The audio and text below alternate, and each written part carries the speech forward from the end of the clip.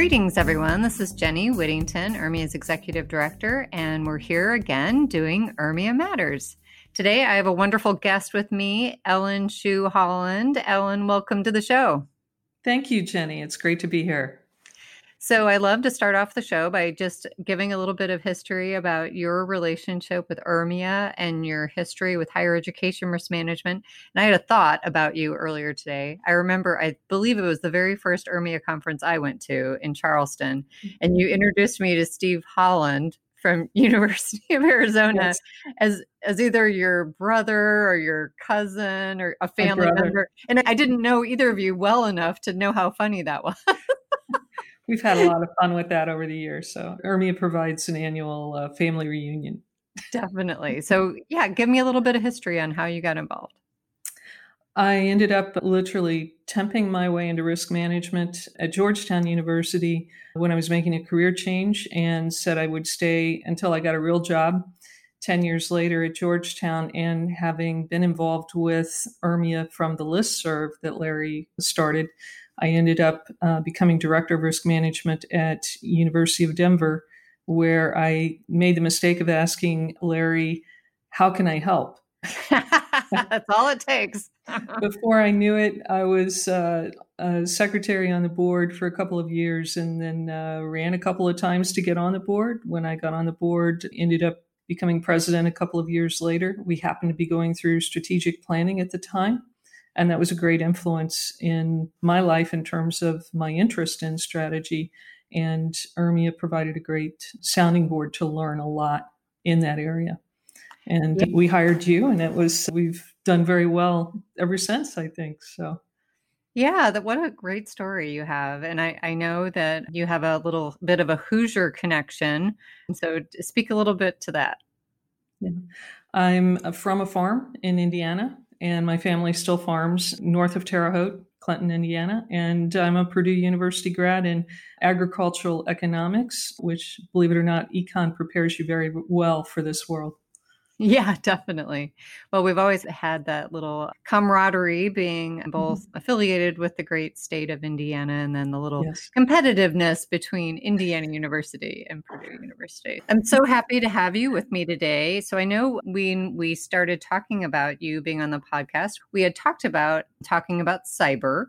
And then we were also going to talk about different things that are going on in risk management right now.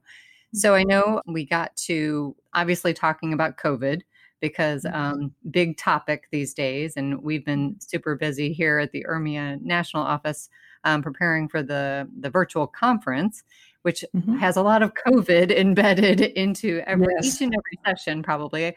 I think when we started talking about the conference, we didn't know how much influence it was going to have. But as it turns out, it influences pretty much everything. Yes. So I wanted to ask you, how has COVID-19 affected the role of the risk manager, in your opinion? From those risk managers I've spoken with in the higher ed industry and outside of it, several of my colleagues and I feel that really there's going to be a greater lens put on the risk management profession as a result of COVID.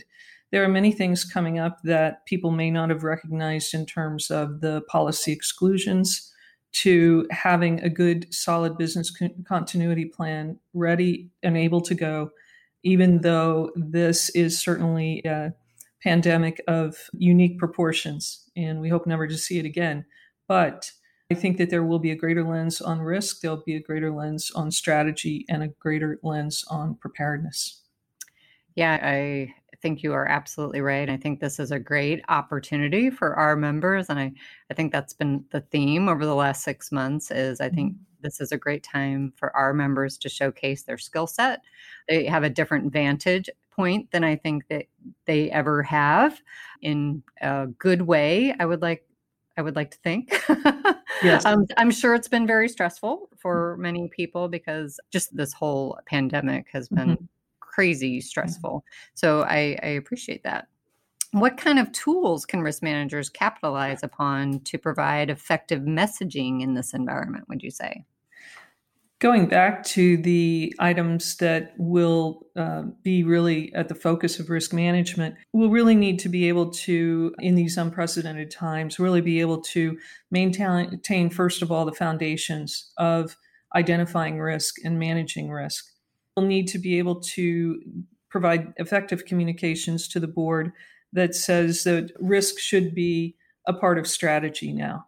I've read a lot of board and strategic plans from places, a lot of different areas, and rarely is the term risk or even risk management included in that.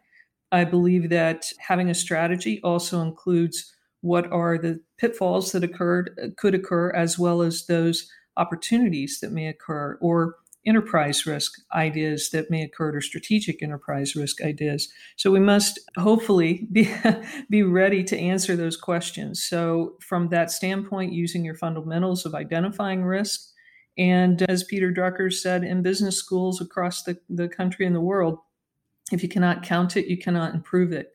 So with the numbers that we're tracking and we're finding, continue to pay attention to the discipline of analyzing those numbers and your metrics and being able to drive your message with the backup of those numbers.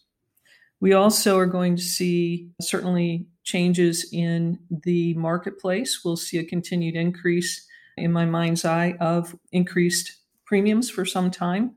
And also your brokerages are being stressed because there are different areas, particularly if you've got a broker that focuses on smaller entities.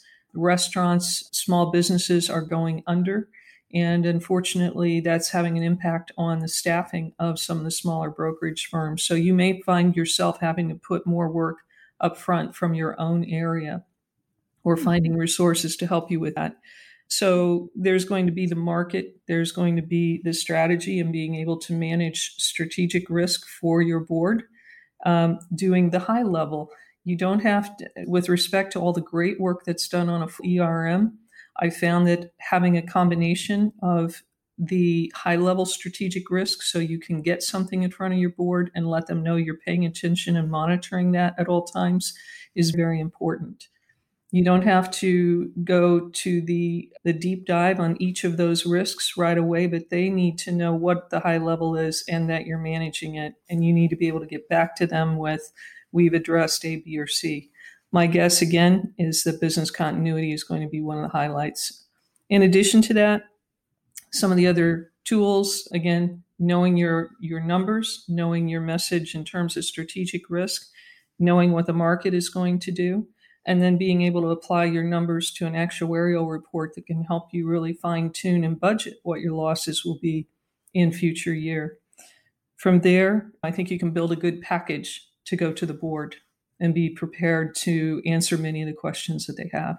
And last but not least on this, the risks that were there prior to COVID are still there. So don't lose your eye on the other risks and all the other good work that you've done over the years. You have to continue to manage that in some way or another. And I know that's putting a lot on many people. My hat's off to all the hard work that risk managers have been doing. Yeah, thanks for that, Ellen. I know we've been preparing for the broker panel that we're hosting on September 23rd, where we have representatives from Aon and Gallagher and Marsh, and then Fred C. Church and our affiliates committee that you're a part of helped look at the questions that we wanted the panelists to answer. And I think that's really going to be an interesting session to have their high level thoughts on what's going on in the market, because it's pretty complicated. And this has never, really happened before. But I hear what you're saying. I think things are cyclical. So we will get through this. We don't know exactly how long it's going to be, but we will. And then all those other risks are still there. So, absolutely. Back to that. The life of a risk manager. And so what does the future role of a risk manager look like, given what we're learning right now? First of all, be able to communicate at a strategic level to your board and effectively work. If you're not familiar with that, work with your supervisor to help prepare you for those meetings and be on point and concise. To always look at doing more with less. Universities, on average, I'm hearing losses are 30 to 40 million, no matter what size you are. So particularly if you're a small to medium-sized university, do more with less. be effective, and keep things moving so that your board knows that things are being managed. Third, as you said, we've talked about cybersecurity for a while. I've also been spending a lot of time in the Internet of Things space for the last year. And whether you're working with your researchers, whether you're working with people building digital transformation in your programs or your financial programs or other programs, be prepared to learn, continue to learn. Be aware of some of those changes going forward because they're coming, they're here, and the better off you are, the better you're prepared to help address a greater digital world, greater artificial intelligence and that sort of thing with an eye on security and an eye on protecting and capitalizing on the data that's collected and the devices that can help your university, the better off I think you'll be in the future. Yeah, I know you just sent Gary Langsdale and I that chart about proper passwords, and I was going to share it with Rana Papish on our staff because she creates the most amazing passwords. That's words to the wise, and I think we've been using passphrases for a long time, which have a different level of complexity, which is good. But yeah, there's a whole scary world out there that we hear about more and more every day in the press. Yeah.